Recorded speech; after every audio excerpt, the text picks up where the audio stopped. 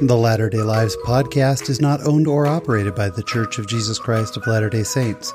Any opinions expressed or implied in this recording are solely those of the host and guests and not of any specific organization unless otherwise stated.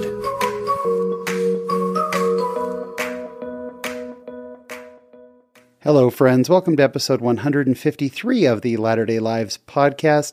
I'm your host, Sean Rapier. Thank you so much for checking in with us again this week. Before we jump into the episode, I do want to thank a new reviewer. The Apple Podcast username is Maclin12. Thank you so much for all of your kind words as well as your 5-star review. These reviews really help people to find the show, and we greatly appreciate it. This week on the show, my guest, Jenny Oaks Baker, such an incredibly talented musician. She is a Grammy-nominated just star, and it was so much fun getting to know her and getting to talk to her. One thing that we did not talk about in the episode that we meant to, she had a new album that just came out a few months back. It's called Epic, and if you go to jennyoaksbaker.com, not only can you order the CD, but she will actually sign it for you and even personalize it. There's an option to have it personalized. What an amazing gift it would be. Jenny is just phenomenal, and the album is beautiful. I've listened to it now a couple of times, and it is fantastic. So we've got that conversation coming up, as well as this week in my Latter-day Life. I'll tell you about a very happy meal I had one time. It's all coming up.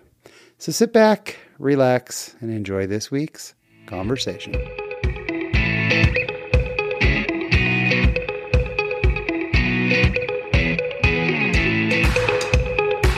Today, here on the Latter-day Lives podcast, it is our blessing and our privilege to have a bona fide star. We have a star here on the podcast today.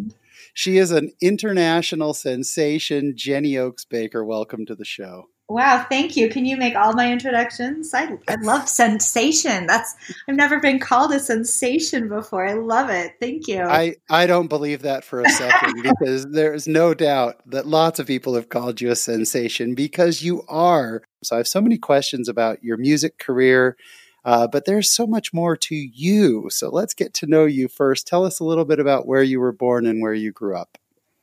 Well, I really feel like the Lord sent me to specific circumstances, like a specific family in specific circumstances, so that He could might help me develop my talent and utilize me to build the kingdom in the way that He hopefully wanted me to. I was born to Dallin and June Oaks. My father was president of Brigham Young University when I was born. My mother was 42 years old. I was born 13 years after the rest of their 5 children. Whoa. Yeah. All right. This is already blowing my mind. I didn't know that. Yeah. So my parents had 5 children by the time my mom was 28 or 29, and then tried to have children for the next 13 years and weren't able to, despite doing everything they could at the time. Of course, there wasn't IVF. And so they were able, 13 years later, they were able to have me and then try to have more children after me, and that wasn't in the Lord's plan. My mother, because I was born so much after their other children, she had a lot more time to devote to helping me develop my talents. And the rest of my siblings were married pretty young. By the time I was 6, they were kind of out of the house and married. And so I was almost raised as an only child, even though we had a big family.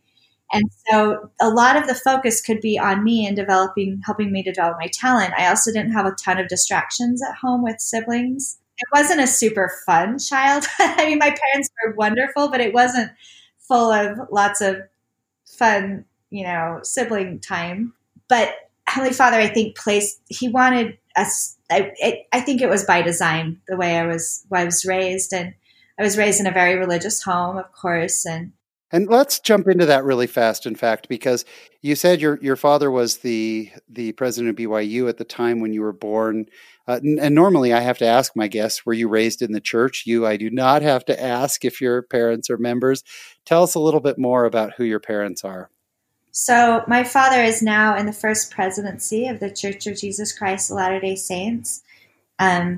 So he is an apostle of the Lord, and works very closely, of course, with President Russell M. Nelson and President Eyring. So when I was growing up, my father was, when I was born, he was BYU president, and then he was the Supreme Court Justice of Utah, and then he was called to be an apostle when I was 9 years old. And at that point, we moved to Salt Lake, and so I was raised, in that environment, life, and my upbringing wasn't that different than anyone who's raised in a staunchly religious LDS home. When people ask what's it like to be the daughter of a general authority or an apostle, I've thought a lot about it, and it's kind of the same. It's the same church. It's the same gospel. It's the same doctrine. It's the same teachings. It's the small and simple things. So anyone who's been raised in a home, and not everyone has had that privilege and blessing, I understand, but if you have, it's the same as being raised in any LDS home where your father honors the priesthood and your mother, stands by the teachings of the church, and everyone.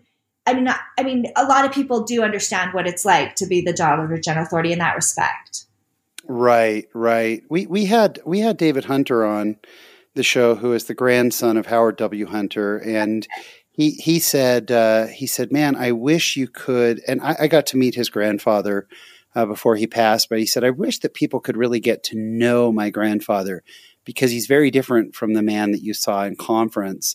Do you find that to be the same experience with your father, or do we kind of get to know him through his speaking and through his acts? Well, I don't see a disconnect between conference and the way he is, because in his conference talks, I see the goodness and the love and the light and he is more serious in his conference talk, but it's not like a angry serious. It's like this is important seriousness. Yeah. And he's just very direct. And I love direct speaking. I love direct communication. So for me, I don't see any kind of disconnect between his jovial good nature in person and the directness of his conference talks, because it's just kind of the same whole. Right. I think some people just kind of see the directness and see the seriousness, and they don't understand that behind it is this great goodness and love and light and joy and intensity of just the gospel. So, yeah. But I do see that, like, when he goes to state conferences, he's a lot more smiley and jovial. Yeah, gotcha. Maybe less serious, but it's still, so people, I think, when they come to a state conference, they feel like it's a different experience than seeing him at a conference. But I don't know. I love direct communication. So I'm grateful that he gives it to us straight at conference. So we're not supposed to have favorite apostles, I'm sure. I've never actually heard that as doctrine, but I'm sure we're not supposed to.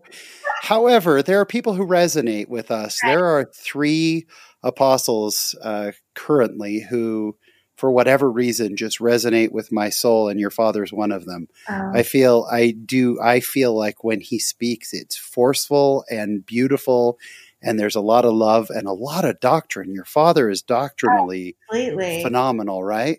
Yeah. So, well, I love how courageous he is. I just admire that so much, because my dad's superpower, he has many, but one of his major superpowers, I believe, is integrity. And his integrity is perfect. I'm not going to say it's higher than anyone else, but his integrity is just top notch. And I think that plays into his courageousness from the pulpit and in what he says, because he's not afraid of standing for truth and righteousness, no matter what, come what may. And I'm sure I know that there's a lot of people on kind of the edge of activity, or who have certain issues with the church, who do not appreciate my father's courage and forthrightness and laying it out just straight.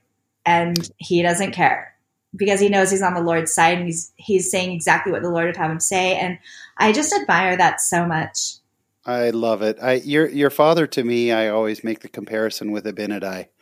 Oh, He's a very straight, powerful speaker. And I get the feeling that when his critics come, that much like Abinadi, he could say, wait, I'm not done yet. and, and then just keep talking. And then at the end say, okay, I'm done now. But anyway, what an awesome experience. One of his last conference talks, a lot of friends of mine were likening him, and I don't remember what it was about, but it was pretty powerful. And he just said it straight. And he was saying some things that the world would not appreciate. And people were likening him to Samuel the Nephite up on the wall, just getting arrows flung at him and nobody could hit him. I love it. I totally get that. So you were raised, I mean, your name is America's Violinist. At what age did you start playing the violin? I was 4 years old and I started the Suzuki Method. And I'd had a couple sisters who had played the violin, not super seriously, and they hadn't started when they were young, and they hadn't had the benefit of having my mom sit down and practice with them every day like I did. But my mother had a couple of violinists, and when she heard some young violinists who had studied through the Suzuki Method and how advanced they were, she was so impressed that she asked me when I was 4 years old, would you want to play the violin? And I said, yeah, that would be great. Let's try it. And so it was just kind of one of the things I was doing along with other things like dance that little girls do. But eventually I just started picking violin over every other interest. And it just kind of became, my mom could see a talent that I had and she helped me develop it. When did you know that violin was more than a hobby? Well, my patriarchal blessing actually was really helpful in that, because then I could see that the Lord had something great in store for me. It was a pretty incredible blessing. And so that was very meaningful to me, because I was like, wow, this isn't just a kind of a pastime or a little hobby. It looks like this is what the Lord wants me to be doing. So I was already practicing hours a day. I was 15 when I got it. So I was already practicing 3-4 hours a day by then. So it wasn't like I was just kind of tinkering around, but that was really meaningful to me. And then when I always intended on going to BYU, that was always my dream. And when I was in high school, I was really busy. I did regular public school and AP classes and madrigals and tennis teams. So I was trying to have a little bit of a life on the side of the violin. I mean, outside of just violin. Which is something my parents wanted me to have. They wanted me to be well-rounded, which I'm grateful for. Anyway, so I didn't have a lot of time for social life. And I also was incredibly close to my mom and my dad, particularly my mom. She was home every weekend while dad was traveling. And we would spend a lot of time together, but I didn't have a lot of time for social life. But my mom just said, just practice now, Jenny. And then when you go to BYU, you can kind of, be more casual with your music, and you'll have lots of fun dating experiences there. So that was kind of my goal. I was just going to work really hard in high school and then go to BYU and have a fun college experience. But I practiced so much in high school that I got into one of the top music schools in the world. And so I never had my fun BYU experience, which I still feel like I missed out. I mean, I know I missed out. My college experience was not fun.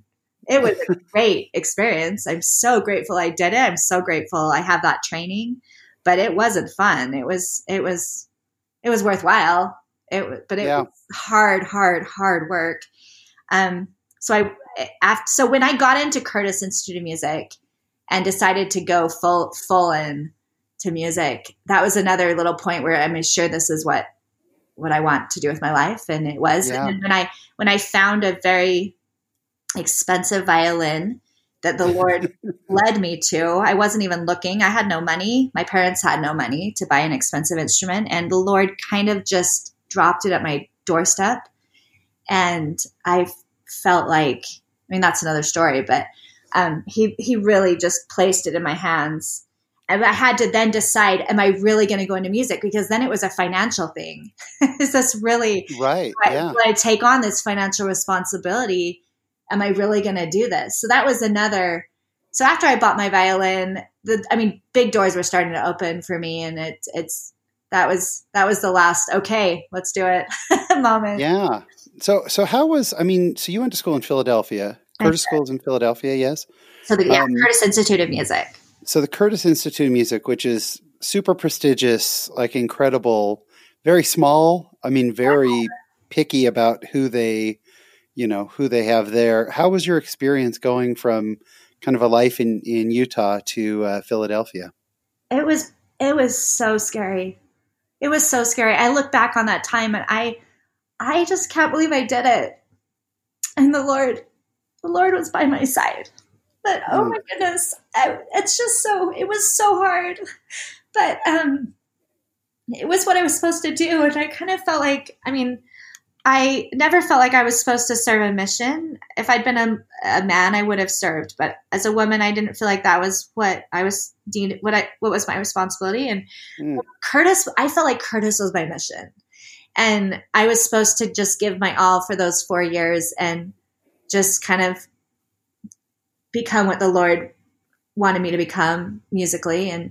And so I did it, but it was not easy. I lived alone. They didn't have dorm rooms at the time. So I went from this pretty sheltered environment living with my mom and an apostle of the Lord to living by myself in Philadelphia at age 18. And I went to Institute every Wednesday night and I went to church every Sunday. And that was all the interaction I had with members of the church. And I was lonely. I was the only Mormon at Curtis, and I was lonely. I was the only one, living the standards that I'd been taught, and I had very few close friends and very little social life. And I would go to Curtis every morning. I'd be there, I wasn't, there at 6 a.m., but I'd be there by 8 or 9, and I would not leave until 11 p.m. every night.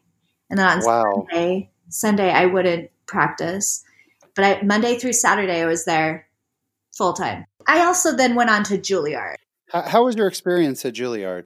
So Curtis was amazing because it's so small. Curtis is about 120 people, enough to make an orchestra plus some pianists and opera studio and some organists. And that's it. Oh, and some conductors. So it's very small. Juilliard is very large compared to Curtis, but it's only about 750, at least when I was there. I feel like everything was kind of put into my musical soup at Curtis. Like I got input from so many world-class artists and my peers where we were playing lots of chamber music and orchestra, and it was pretty incredible. And then Juilliard, I feel like my soup kind of simmered for a couple of years. For me personally, it was my master's degree program. My mother was diagnosed with cancer right before I went to Juilliard. I also met my husband my first week of being in New York, not at Juilliard, but at the Singles Ward. And so my mom was dying of cancer my first year. I had met my soon-to-be husband, and we got married my first year. And then my mom died between my first and second years at Juilliard. So so many things were coming, so many big life changes were happening in my life that not a whole lot got put in at Juilliard. And whether that it was just a combination of lots of things. I mean, I learned a lot and I practiced hard, but I feel like my soup was just kind of simmering. And then after Juilliard, I had this one particular experience that I know the moment I became an artist. About 6 months after my mom had passed away, I had a teacher at Juilliard who I didn't really connect with. He wasn't a really great communicator. He'd been used to performing. I think his teaching style was demonstration instead of communication. And so but he was very old by the time he was my teacher. And so he would say, play it like this, and then he'd play it, but he couldn't really play very well anymore. So Juilliard was kind of a couple of difficult years because of my mom dying. And it was just an interesting place, but I'm so grateful for the training I received. The moment I became an artist, I was doing this silly little concert. It was just in a black box somewhere in New York. I think it was on the NYU campus. I was playing. It was an insignificant concert. And I was about to walk on stage, and I was feeling really frustrated because I'd had for the past, so I was probably 23 or 24. I was almost ready to graduate with my master's from Juilliard. I'd had 20 years of teachers telling me everything I was doing wrong, which is what they're supposed to do. That's what teachers do. They give you constructive criticism so you can get better. But after 20 years of it, I was starting to feel like I can't do anything right. Everyone's just telling me everything I'm doing wrong. And I was starting to feel kind of like caged in this, everything I do is wrong, like box. And into my mind came, and my mother had passed away about 6 months before. And into my mind, I was just about to walk on stage feeling just this angst. And into my mind came my mother's voice very strongly. And she said, you just tell them all to go to. And actually, in my mind, my angel mother actually said that word. It's pretty incredible. So she very it was like, okay. And I don't swear, and like she didn't swear, but like it was very, I mean, it was pretty powerful. And so I went out and I walked on stage and I gave the performance of a lifetime, because I just kind of shook off those bonds of trying to please everyone, my musical, teachers. And I just I played it the way I wanted to play. I did it my way. That is such a fantastic story. I know. And my dear friend, Jenny Naylor Richards, who was at Juilliard, there were quite a few LDS kids at Juilliard. She was my best friend there. She was an LDS pianist. We played a lot together. And I told her about this experience, and we started calling it the Spirit of June. And it was so powerful to me at the time that it was completely musically life-changing, because I just was like, I'm going to do it my way.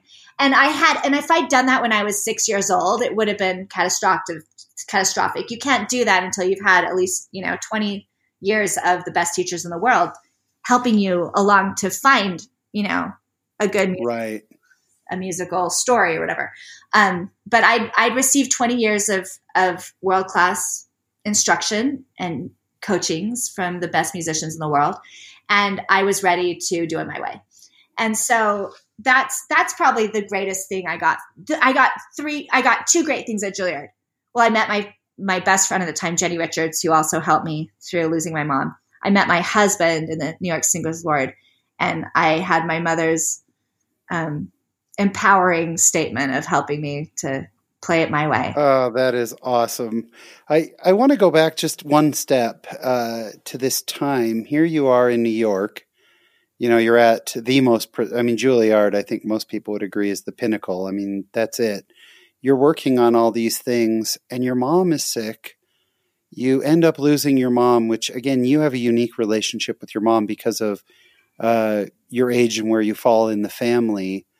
Your dad is, he's not giving up any mantles or anything during this time of trial. Right. How much, where did that put you in your journey of faith at that time? I feel like hearing it, I would have been in sort of a bit of a panic. Like, where's my stability? Where's my, where were you, spiritually, and what was that time like? Well, I mean, of course, trials are difficult. However, I learned that my mom had cancer when I was standing on the banks of the Sea of Galilee. So between graduating from Curtis and starting Juilliard, I went to BYU Jerusalem Center, and which was a really lovely place to be when your life comes crumbling down upon you. You know what I mean? Because I was in the land where the Lord had performed so many miracles. And when I found out she had cancer, so I was standing at a payphone on the banks of the Sea of Galilee. And when I found out, and I knew that the Lord, who had healed the sick and caused the dead to live, I knew that he could heal my mother, and I had full faith that he would do so. Of course he was going to heal my mother. Like, I was going to pray for it, and it would happen. And so I prayed and prayed in faith for her recovery. And as I did so, I started to wonder about how the Lord's will worked into my faith. I was like, I pray. I'm going to pray for her recovery, but the Lord's will, how does that work? And so I emailed my dad, and I'm so grateful I emailed him instead of called him, because for the next, 25 years, I've been able to use this quote in firesides. And I share it almost every single fireside I give because it was life-changing for me and my faith. I mean, I was faithful before. It's not like it changed. Sure. But it helped me understand so much about how faith works in relation to the Lord's will. And I said, how does faith work? I asked this question in relation to the Lord's will. And he said, true faith is faith in the Lord Jesus Christ. Everything we have faith in is based on faith or trust in the Lord that he will do what is like right for us in our behalf. And so we don't have faith that something specific will happen, but we have faith in the Lord. And so we pray and we exercise our faith in the Lord, and that's what we're supposed to do. And so that's how faith works. And so when I lost my mother, I didn't have faith that she would recover. I had faith in the Lord. So when she didn't recover, my faith in the Lord wasn't shattered. My faith in the Lord was strengthened and not shattered. Because if I'd prayed for her recovery and had faith in her recovery and she didn't recover, then my faith could have been damaged. But I had faith in the Lord, and I knew that his will was that she pass on and that he loved our family, and it was the Lord's will. And so that was the way that my faith was strengthened through the experience instead of damaged. And I'm so, so grateful for that response that helped me understand that it's not faith that, you get this job, or faith that this sickness goes away, or faith, you know what I mean? It's faith in the Lord. And so that really helped me. And just seeing the blessings, the way the Lord helped our family through it, helped my father through it, and the blessings. I mean, even though it's hard not to have my mother, she died when I was 23. It's of course hard. She never met my children on this earth. I know she picked them out because they're pretty good ones. But not having my mother's been hard. But of course I see blessings that have come from it. My father was a good person before she died, but he's an incredible person after having gone through. He knows what it's like to lose a loved one. And then having Kristen, my dad's wife, who's lovely in our life, has been a huge blessing. And she's an incredible woman, incredible grandmother, and a really great support to him, and could keep up with him. And so it's, I mean, there's definitely blessings and, that have come from it. And I'm a stronger person. My faith is stronger. And I feel like my mom is probably at more concerts now, not being alive, than she would have been had she been alive.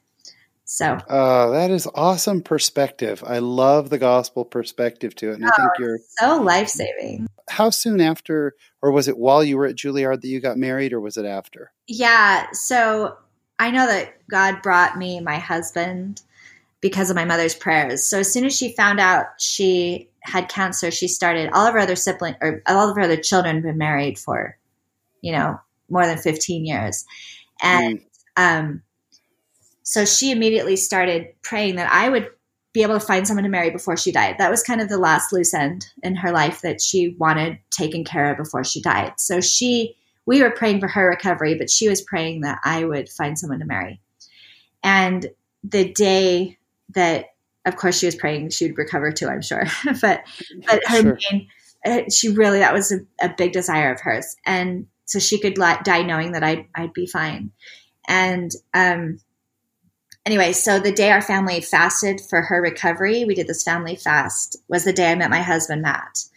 And he was only supposed to be in New York that one Sunday because he was interviewing for a job. He was attending Utah State University, and he was interviewing for a job in New York, and went to church. And I went to the singles ward, and I was passing out programs because that's a good scoping spot to see what you guys are. It was my first or second Sunday in Manhattan, and our eyes met, and I decided I'll go sit by this cute guy. But then he was sitting like 2 feet in on the last bench, and that's a good little slip in place. But then some dude went and sat there right by Matt. And in order to sit by Matt, after the meeting had begun, I had to climb over the dude, climb over Matt, and sit in the middle, which is not very subtle. I am not a very subtle person. And so I'm like, well, whatever, I'll just go sit by him. So I went and sat by him and we just started kind of whispering as the meeting was beginning, which I'm sure is not what we're supposed to do, but oh well. And we just started kind of introducing ourselves. And he was new in New York, just there one Sunday from Utah. And I was newly in New York. And he wanted to help me feel that he was from good Mormon stock and from a righteous family. And so he just wanted to help me know his pedigree right off the back within like 5 seconds of meeting each other. So we started saying, well, my father's been a bishop and my father, and you can see where this is going. My father has been a stake president. And in fact, my father's now a mission president. And he just sat there and folded his hands. And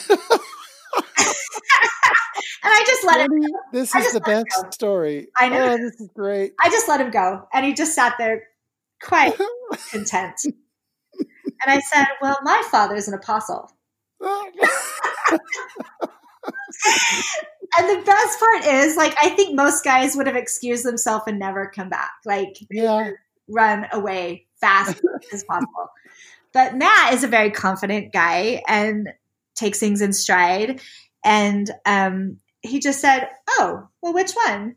And so I grabbed my scriptures that my father had given me because they were the little mini quad that's too small for old eyes. Yeah. It said Elder Dallin H. Oaks. So I just kind of showed him my scriptures. And that was our first conversation.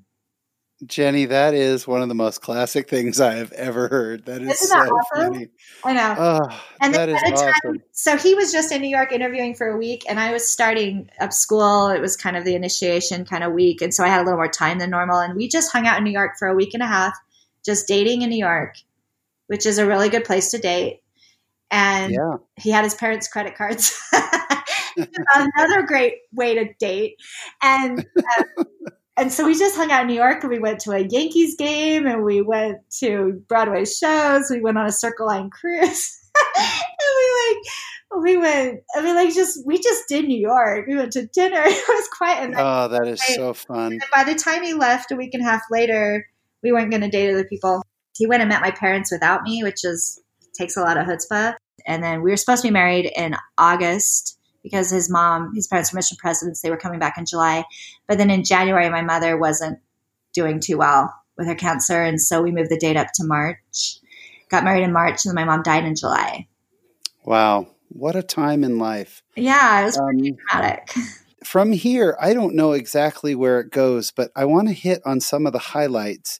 Once you got married, was it, hey, my plan is to go out and be a recording artist and a performer? Or did that just kind of happen? So what's funny is I'm a planner. I'm a type A perfectionist planner that I would like to have my whole life, in my planner right now. That would make me really happy. So when I was younger, I knew I wanted to be a concert violinist and a stay-at-home mother that was like present. So the problem is, those two things generally don't go together very well. Yeah, they're not compatible. Sure. Yeah, they're not. So I couldn't figure it out. And I would just spend so much time just stressed out. How am I going to do this? How am I going to fulfill, my potential, my musical potential, and build the kingdom through my gifts and be a stay-at-home mother? How am I going to do this?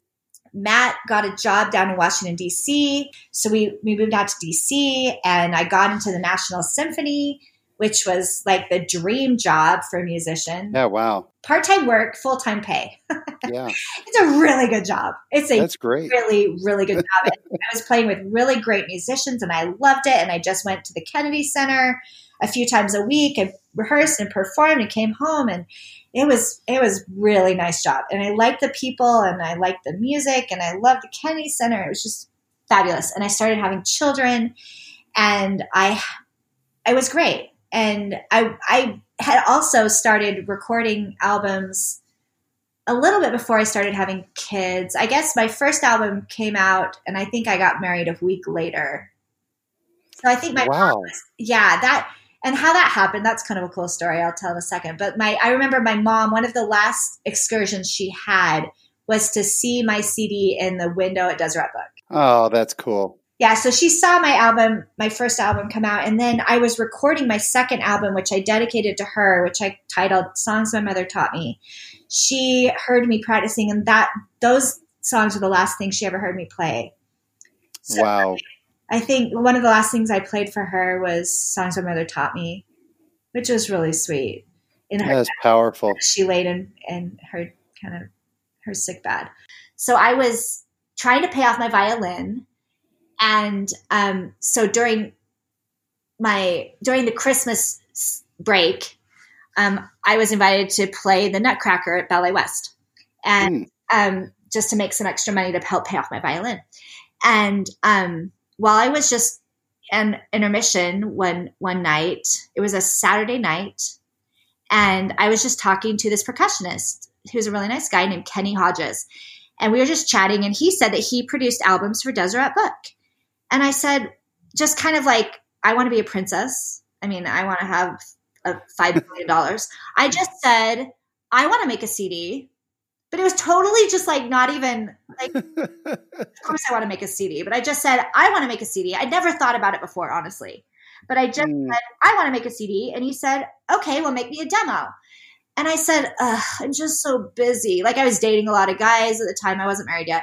And like, cause when it's pretty slim pickings in Philadelphia. And so I was busy dating and, with my family and sure. So I didn't want to make a demo.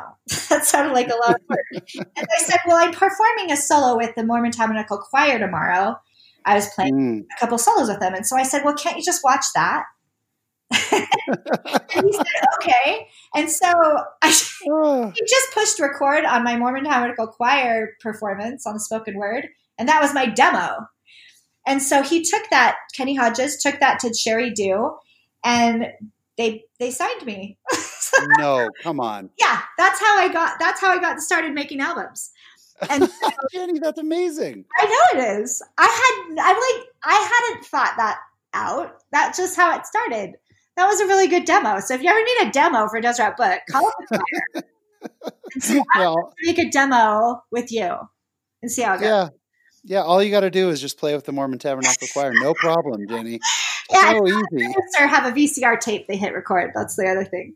Yeah, really. Oh, that is hilarious. What a great story. I know. Is my life. And the thing is, like, I've tried, and I'll tell you more things that happen, but like I've tried to make my career be a certain way. The world, like all my peers at Curtis and Juilliard their careers have happened in certain ways. They get Avery Fisher career grants. So they get this manager or they get, this opportunity. My opportunities are straight up out of the blue from the Lord.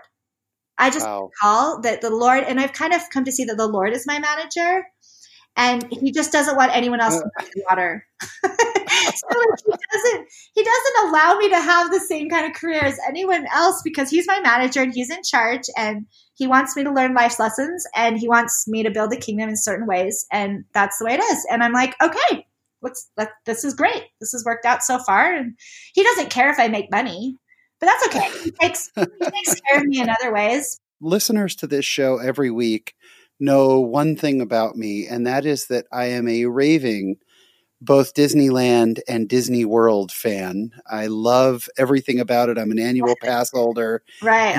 You have a connection to Disneyland and Disney World that is so unbelievable. It completely blows my mind. Tell us about that and how that came to be. Well, I by now I've recorded, 17 or 18 albums, but I don't know, maybe it's my like 8th or 9th album. I had lots of young kids and we loved Disney World. We lived in Virginia. And so, we were traveling down to Disney at least once a year, and I love Disney and love kids. And so I thought I should do a Disney album. And so Kurt Bester is phenomenal. And so he wrote all these great Disney arrangements. I recorded it. And then I was blessed to get a Grammy nomination for this album. And then fast forward, I don't know, like 10 years, eight years, our family was we were at Disney World and I came out of the bathroom actually. And all of a sudden I was like, wait a minute, what's that music? And my family come running toward me because at Disney World, right by the Cinderella Castle, there's this bridge. They came running over this bridge. They're like, Mom, your music. And I was like, I hear it. And then all of a sudden, like, I was hearing my music at Disney World. And I had no idea. So it's not like they called me up and said, oh, we'd like to use your music. Can you sign and then we'll pay you money? No, I've never gotten a cent from it, which doesn't matter. But like, that's the way my life works. But like, while there were fireworks, at least it's not happening now. We were just at Disney World. There's no fireworks and my music is not playing, but it was a part of, for a number of years, part of the pre-show for the Disneyland and Disney World. And I know that it's at a couple other places, but I still don't even know where in the world it's been played. But what's funny is I get this email before COVID saying where my music had been Shazammed. And I could tell where in the world Disney was playing my Disney album by where people were Shazamming it. So that's cool. Sure it's like in Hong Kong, or it was before stupid COVID. But yeah. Anyway, so that's my connection. But I mean, it would be nice if they'd be like, you can go on a Disney cruise, and in exchange, we'll use your music for 5 years. But no, they just. I just cannot get over how cool that is, Jenny. That's one of the coolest things. But it's pretty cool. One thing I need to touch on, thank you for so just casually dropping in there. Oh, and by the way, it was nominated for a Grammy. That is not, I'm sorry, I can't just let that slide as, and then that was nominated for a Grammy. Talk about being nominated for a Grammy. Well, the thing is, it's more of just my spiritual path than how I became world famous. But about 10 years ago, I was nominated for a Grammy, and so many things were happening. I really thought, I was headed to be this world famous violinist, and that this Grammy nomination was just part of that path. And I was so excited, and I walked the red carpet and I was on the red carpet between, I haven't talked about this in a while, so I forget, but Alicia Keys was right in front of me or behind me, and I think Tina Turner or something. Like, it was incredible. I was like, wow. Wow. But what's funny is, how you kind of see I don't watch these shows anymore, but a long time ago when I'd watch Entertainment Tonight or whatever, it would be on, you'd see on the red carpet, they yell out your name and they take a bunch of pictures, that like moment where photographers are yelling your name. Right. They were yelling my name, but not because they knew who I was. The way it works is your handler, and I didn't have one, your handler writes your name on a poster board. I mean, if you're Tina Turner, they know your name. But if you're Jenny Oaks Baker, they have no idea who you are. So your handler writes your name on a poster board so the photographers see your name. And that's how they are calling Jenny. But that is so funny. What's funny is, so Deseret Book has not taken a lot of people to the red carpet. And so they were doing their best, but we couldn't even find the red carpet. So most people, we almost missed it, because most people that go to the Grammys or the Emmys or the Oscars or whatever, they have a handler from their record label or their management that knows what they're doing. They've taken lots of people through and they know what they're doing. Deseret Book doesn't know what they're doing as far as the red carpet goes. And so we couldn't find it. And there's no this is how you find, there's no map to find the red carpet. So we were wandering around trying to find it. We finally kind of found it. And the only reason we knew what to do, because they were basically rolling it up. And the only reason we knew what to do is my husband was working for Blackboard, an educational software company. And the CEO at the time, who the founder and a starter originator of Blackboard, was named Michael Chasen, who is a crack up. He's this really awesome Jewish guy. And we were friends with him and his wife. And he had snuck onto the Emmy red carpet. Oh my gosh. A year before. He'd gone to the Emmys because he had money and they went to the Emmys, and he thought it would be cool to walk the red carpet. So this guy who has lots of guts, he snuck onto the red carpet with William Shatner. And William Shatner thought, he seriously just joined his people. And William Shatner thought he was part of the Emmys, and the Emmys thought he was part of William Shatner's people. So Michael Chasen was with us, so he knew how to walk the red carpet because he'd snuck on. And anyway, so he grabbed me. He's like, Jenny, I'll get you on, because he knew what he was doing. And so he snuck me on, and he like knew where to go to put my name on the stupid posters. So like Michael Chasen wrote my name on the poster. So everybody, all those photographers are like calling Jenny, Jenny, Jenny.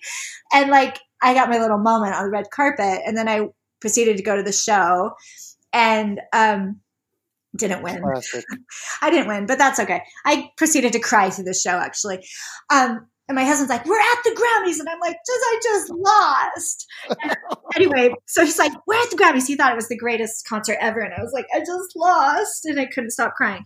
But what's interesting is being kind of in the middle of that Hollywood scene kind of set me on this not worldly path, but it kind of took my spirituality on a tailspin for like 6 months, because I really thought I had stars in my eyes, and I was still going to church and reading my scriptures and saying prayers and everything. I was doing everything, but I kind of had my eyes, I'd kind of taken it away from the Savior maybe and put it toward Hollywood. And I thought that was, I kind of shifted where I was headed a little bit, and I was doing the small, simple things. So I wasn't breaking commandments, but I just kind of had this worldly shift, because I had been to the red carpet, and that's where I was going, and that's where I wanted to be. And I started like going tanning. I started like trying to like go shopping and wear all the right clothes. And I mean, not really, I could never afford that, but like my shift got focused, and I became really, really unsatisfied with my very, very beautiful life. And but I kind of could see this. I could kind of see this isn't making me happy, and this isn't really going anywhere anyway. And I kind of found my way back to like understand that that's not my path, and that's not where the Lord wants me to be, and that's not making me happy. And this is ridiculous, and the Lord is your manager. So stop banging your head against the worldly wall and trying to make things happen, and just be grateful for the path the Lord has in store for you. And I found my way back, and I didn't do anything, and nobody would have known it. It was all an internal like turmoil thing. Yeah. And it's just a lot happier to be where the Lord wants you to be. What a beautiful journey. And I would think it'd be very easy to get caught up in those trappings. And this is all carried you on to such an incredible life.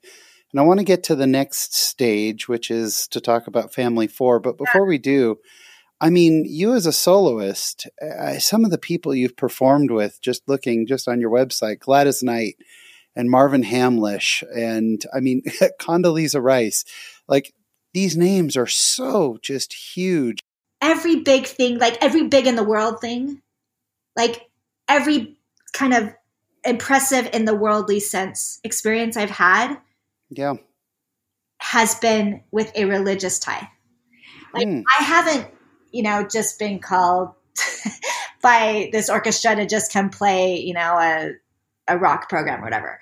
Anytime I've played with a major orchestra like Pittsburgh Symphony, it's been a Christmas show where I'm playing sacred music. And when I performed with the National Symphony, same thing. I played Ave Maria with Marvin Hamlish. And then when I played with Gladys Knight, it was with the orchestra at Temple Square and the Mormon, what's it called now? Tabernacle Choir at Temple Square. Then it was the Mormon Tabernacle Choir. Yeah. And Condoleezza Rice, we played Amazing Grace. And so it's just kind of interesting to me that it sounds like a really it sounds like a big of the world kind of, thing I've had. But it's interesting to me that the Lord has gifted me each of these experiences. They have not happened because that's been the door that I knocked on necessarily. I knock on lots of doors and I work my tail off, but the doors that opens are the ones that the Lord just opens for me. And they always have a build the kingdom aspect. Always. What a blessing. He never gives me a build the Jenny. He just gives me a build the kingdom gift, which is great. But it's not about build the Jenny at all. It's build the kingdom. And I'm grateful. This leads us to this next generation. How did Family 4 end up coming together? So this is the greatest miracle of my life. So basically, I was in the National Symphony when I got pregnant with our fourth child. I had been making a couple recordings, but not a whole lot. I had been performing very little as a soloist.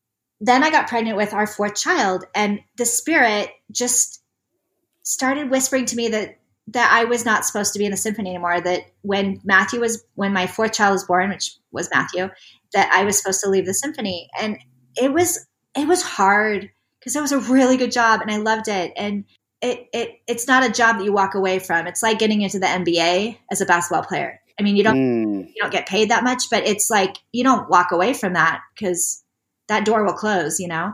And the whisperings of the Spirit prompted me that was what I was supposed to do. And I really pondered it and I prayed about it and I felt like I was supposed to do that, but it was still hard. And one really wonderful experience I had that helped me really know that was not what the Lord wanted me to do was my husband and I took a trip to Paris right before Matthew was born. And we were there for Bastille Day, which is like their 4th of July. And we were just laying on the lawn by the Eiffel Tower, watching the fireworks. And as the fireworks display was going on, they had some really great orchestral music playing. And I was listening to this symphonic music, and I was thinking, I'll never play that song again. I'll never play that work again. And it was kind of like a hard little realization that this chapter of my life was coming to a close, and I would never have that opportunity anymore. And into my mind came the words, "It's only the beginning." Wow. And I had no idea what that meant because at the time I was walking away from basically everything I had musically in my life. I did not have solo performances lined up. And I really thought that when I left the symphony, I was kind of saying goodbye to music a bit. So I played my last concert and I couldn't, for legal reasons, I couldn't tell anyone I was leaving. And so I told the personnel manager and the administration, I sent in my letter of resignation, but I walked away from my last concert and all my colleagues thought I was coming back after Matthew was born and I knew I wasn't. And so they kind of gave me a hug goodbye, but it wasn't like we love you. Bye-bye. And I just walked out and I sat in the parking lot and I cried because I just left this huge part of my life behind. And I knew I was doing what was right and I was happy to be home with my children. I love being a mother and I was so happy to be home with them, but it was hard. And I sat in my car and just like ugly crying, not just kind of a little tear, but like ugly crying, bawling. The next day I had conductors starting to call me to come perform with them as a soloist. Wow. But what's interesting is like the Lord waited until I walked into the darkness and gave up what he wanted me to give up before he started blessing me with something new and for me better. And that was when my solo career started, is the day after I left the symphony. But I had to leave the symphony first and walk to the darkness and show that I was willing to do what he wanted me to do. And I think so many times we have to make those sacrifices before we see the blessings. Right. And then, so Matthew was born and Laura had started playing the violin by then because my kids, she started when she was 3 and she was 5 when Matthew was born. So I had 4 kids, 5 and under. Laura, I started her on her violin when she was 3, because that's what you do with a 3-year-old. Was 4. I started her on piano because piano goes well with violin. And when Sarah was 3, I started her on the cello because cello goes good with violin and piano. And I thought, and eventually these little girls will grow up and they can play together and that'll be sweet for them to play together. Yeah. I never envisioned play with me. The thought did not cross my mind. Wow. And then when Matthew turned 3, I started him on the violin thinking that he could become a violist and they could play, piano quartets and that would be fun for them when they grew up. Still never, not a thought of playing with me. And, Matthew, for 6 months, I worked with him on violin and he could play his Silly Little Twinkle, but he just didn't feel like it. So he'd throw the violin down and he'd do the little, like you stand them up and they bend their knees and the little gummy. I've been through that. Yeah. Oh my goodness. He would not do it. And he could. And it frustrated the heck out of me. And I kept giving up and starting again and giving up. And finally he threw it down one day and he said, "I'm a pianist." And I was like, okay, I guess he's not a violinist or a violist. But we already had a pianist. So I was like, well, why don't we try guitar? And I knew that Suzuki method that my violinist and cellist had done also had a guitar method. So a friend of ours had their kids in Suzuki guitar, and so we started him on guitar, and he just took to it. He didn't fight it nearly as much as the violin. And so that was his instrument, and he just took to it. And so once in a while, people would ask us to just play with they heard that my kids played, and they just say, what would your kids like to play one little song? And so the first thing they ever played together was Simple Gifts. And it was just chunky little 2-minute thing. And they played it together. It took us like 3 months to teach it to them. And then like 6 months later, they'd play one other song on one other little program.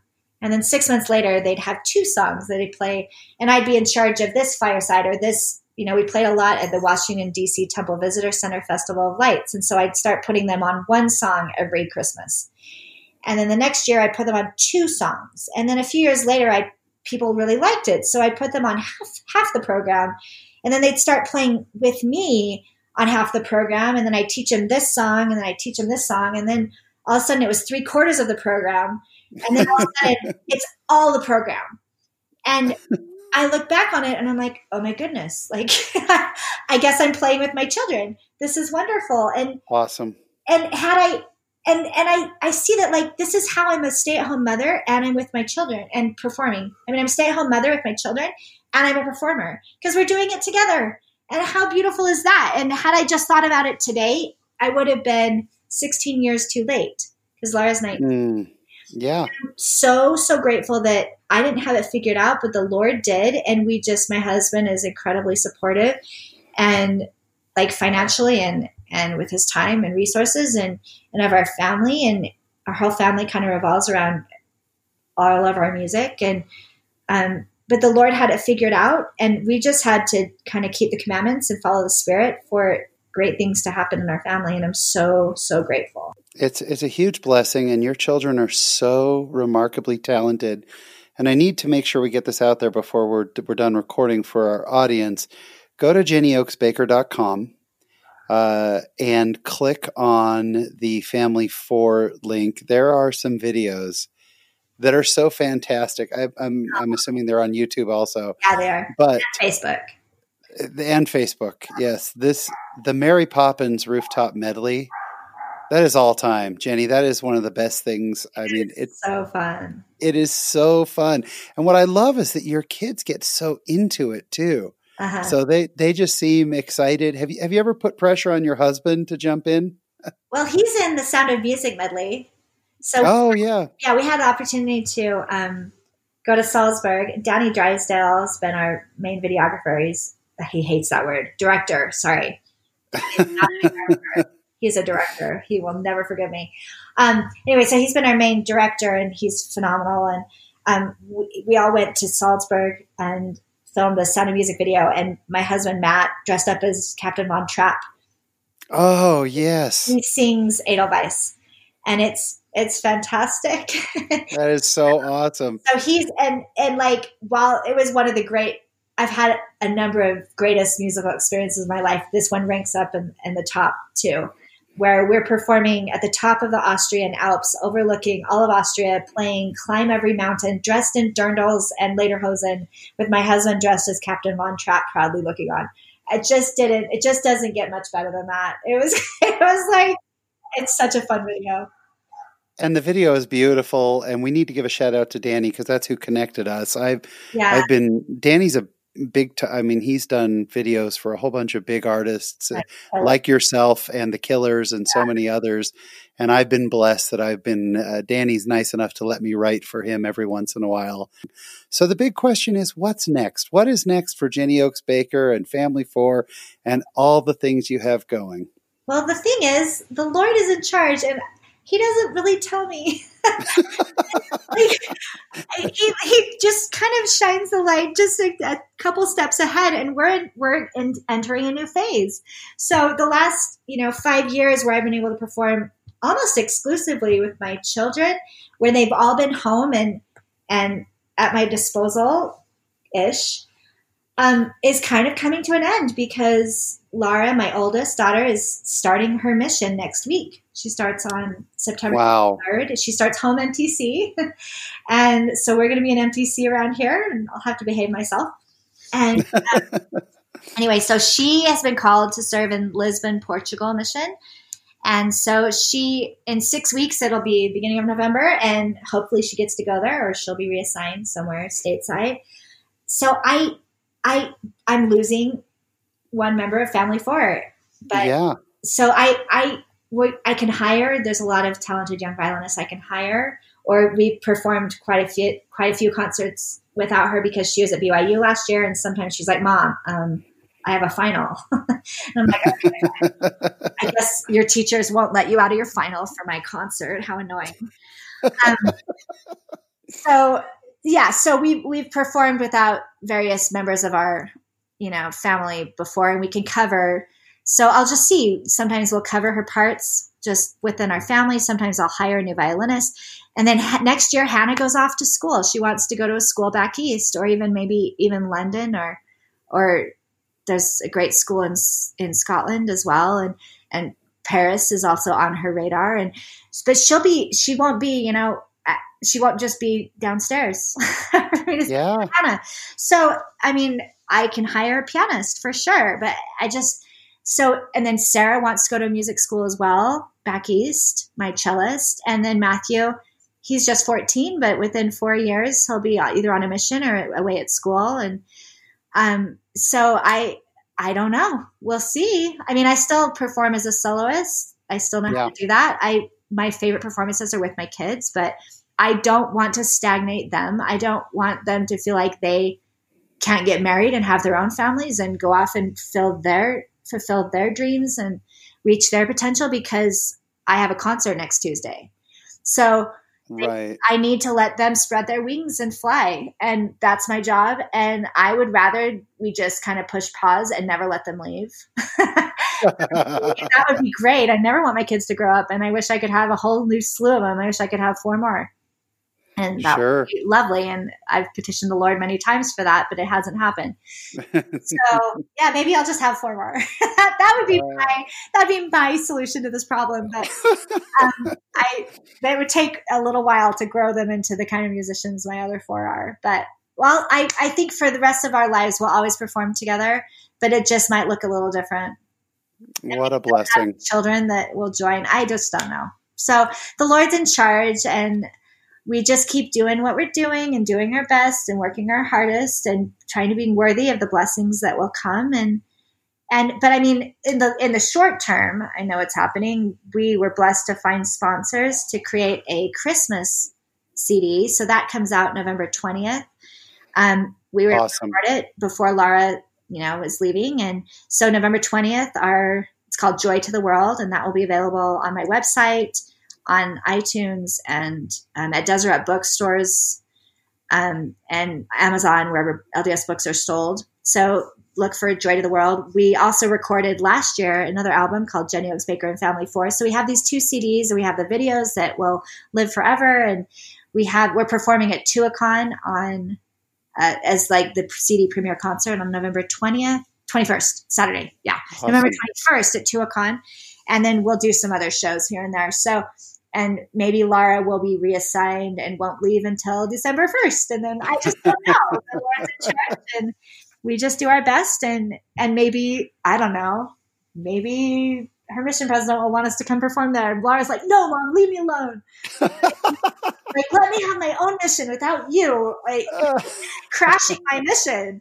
But I don't know. So we'll just see. We'll see. I'm sure the Lord has something else. He's not going to design my whole life and then leave me, just to of course sit and do nothing. So I'm sure there's ways to build the kingdom that I can't even foresee, and I'm looking forward to it. I love it. I have loved every moment of this conversation, Jenny. You have had such a beautiful life, and you have such a great message. And again, the fact that I have zero musical talent whatsoever makes me so appreciate all of your talents and your family. We're going to wrap this up with the question that we ask all of our guests, and that is, Jenny, what does being a member of the church mean to you? It means having peace and joy in this life and direction. And I can't think of, and love. I just, and understanding why we're here. I'm just so grateful for the gospel. I mean, life can be hard, of course, but having that hope as you wake up each day and know that the Lord loves you and he has a plan for you and everything will work out, like President Hinckley said, gives you such peace and joy and hope. And I'm just so grateful for that. And then temple ceilings and families can be together forever. I mean, it just doesn't get better than that. So I'm just so grateful for the gospel and the way that we know how to live so we can be happy in this life and have happy lives in the future and for eternity is just such a blessing. I love it. She is a wife, a mother. She is the daughter of an apostle, and she is a world-class violinist. Jenny Oakes Baker, thank you so much for sharing your Latter-day Life with us. We appreciate it. Thank you. It's been a joy.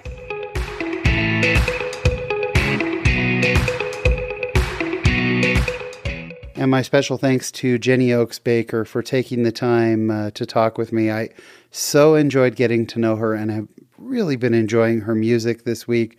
Please go check it out. She is so talented. Thank you so much, Jenny. This week in my Latter-day Life, we've all been dealing with kind of the same thing with church, and every ward has done it differently. And it's one thing I'm really grateful for is that the church has given stake presidents and bishops a whole lot of latitude to figure out what works for their ward. And what we've been doing, I think I've mentioned before, is meeting once a month, just the third Sunday of the month, and very limited. We have 2 sacrament meeting sessions. We actually just found out this past Sunday that starting in October, we'll be going back to a weekly schedule. Limited numbers, but it's nice to be getting back to some normalcy. As I got into church, though, this past week and sat down, we found out that it was a testimony meeting. And it has been a long time since I've been to a testimony meeting, many, many months. Each time that we have had church, we've just had the regular speaker. But as our sweet bishop, who is such a good man, stood up and shared his testimony and opened the meeting, I realized how much I had missed a testimony meeting. Now, if you were to ask me a year ago how I feel about testimony meetings, I'd shrug and say, yeah, testimony meetings are fine. I did not realize how hungry for a testimony meeting I was, and what a blessing it was to see all the members of our neighborhood and our ward stand up and share their testimonies with us. Was just incredible. And it kind of reminded me, this might be an odd comparison, but many years ago, we've had my dear friend Jason Bringhurst on the show before, and he is the author of the blog Rocky Mountain Sunshine, and one of my absolute best friends. We were business partners, and we were in Taiwan many years ago, and we had had breakfast, and then had visited some factories. And then one of our business associates who lived there drove us out to another factory, but this factory was hours outside of Taipei. And by the time we got out there, it was approaching lunchtime, and we pulled into this small town. It was almost more of a village. It was so small, and we started saying, yeah, it's about lunchtime, and we got an hour till we need to be at the factory. What are we doing here for lunch? And our friend said, well, we'll just walk into a market and you can just choose something to eat there. And as we saw the markets there, they were just so small and so full of unfamiliar foods, I wouldn't have even known what to order. And I'm pretty adventurous. I think I'm a little more adventurous than Jason when it comes to trying foods. But he and I have eaten, in a lot of different places. But even for me, that was really just striking fear into me. What were we going to have? But we were really hungry. And as we drove down sort of the main street of this little village, we saw a little red sign. I mean, it was about 12 inches by 12 inches, but it was unmistakable. It was a red sign with a yellow symbol in the middle, and they were golden arches. And we quickly said to the driver, hey, that's a McDonald's sign. There's a McDonald's here. Pull over, let's find it. And we were able to pull over. And our friend from Taiwan could not understand why we would want to go to McDonald's instead of one of these local markets with all these unfamiliar foods hanging out there. But we were so excited, and we found it, and it was unlike any McDonald's I've ever been to. It was a little hole in the wall where only a few people could fit standing inside. There was nowhere to really sit down and eat. It was just a walk-up counter. And they had some interesting menu items. I remember specifically they had a black bean sort of a burger, and they had a couple of other burgers that we weren't sure what they were made out of. I remember we ordered one just to try it, but they also had the Big Mac there. And so we ordered Big Macs and fries, and it was about 95% the same as it was here in the States. And I have never had a burger that tasted better. Now, if you were to ask me today, where I have access to McDonald's all the time, what I think of McDonald's, I would tell you, I don't care about McDonald's. I don't think I've eaten at a McDonald's in years. I mean, it's just not something that I do. I'm not necessarily a fan of that place. But once that was the option, and once it was taken away from me, that was the greatest thing ever. And it's kind of sad for me to realize in this time of COVID how many things I've taken for granted. And yet when they appear, just how important they are and how special they are. How this testimony meeting, how much I've taken testimony meetings for granted. How much I've taken simple things like going to a movie for granted. And what a blessing these things are in our lives. And I think as we return to normal, whatever that means and however long that takes, I really pray that I will not take things for granted, that I will realize how special all the little things in my life are. It's so easy for us to complain about the difficult things in life, but there are so many wonderful little things that we just take for granted until they're gone. And what a blessing that was. And every once in a while when I drive by McDonald's, I smile, thinking of this tiny, tiny town in Taiwan and their little tiny McDonald's that seemed like the greatest thing on earth. What a blessing it was. And that's what's happening this week in my latter-day life. Thank you so much for tuning in again. We really appreciate it. If you get a chance to leave us a review, as I've mentioned before, those reviews really help other people find the show. If you want to reach out to us, we're on Facebook. We're also on Instagram. We'd love to have you follow us there. That's where we share upcoming guests, and we just love interacting. We appreciate all the comments and all the wonderful messages you leave us there. Well, I think that's about all we've got for you this week. So until we meet again, there is a great, big, beautiful world out there. So go be in it, just not of it. Thanks for listening.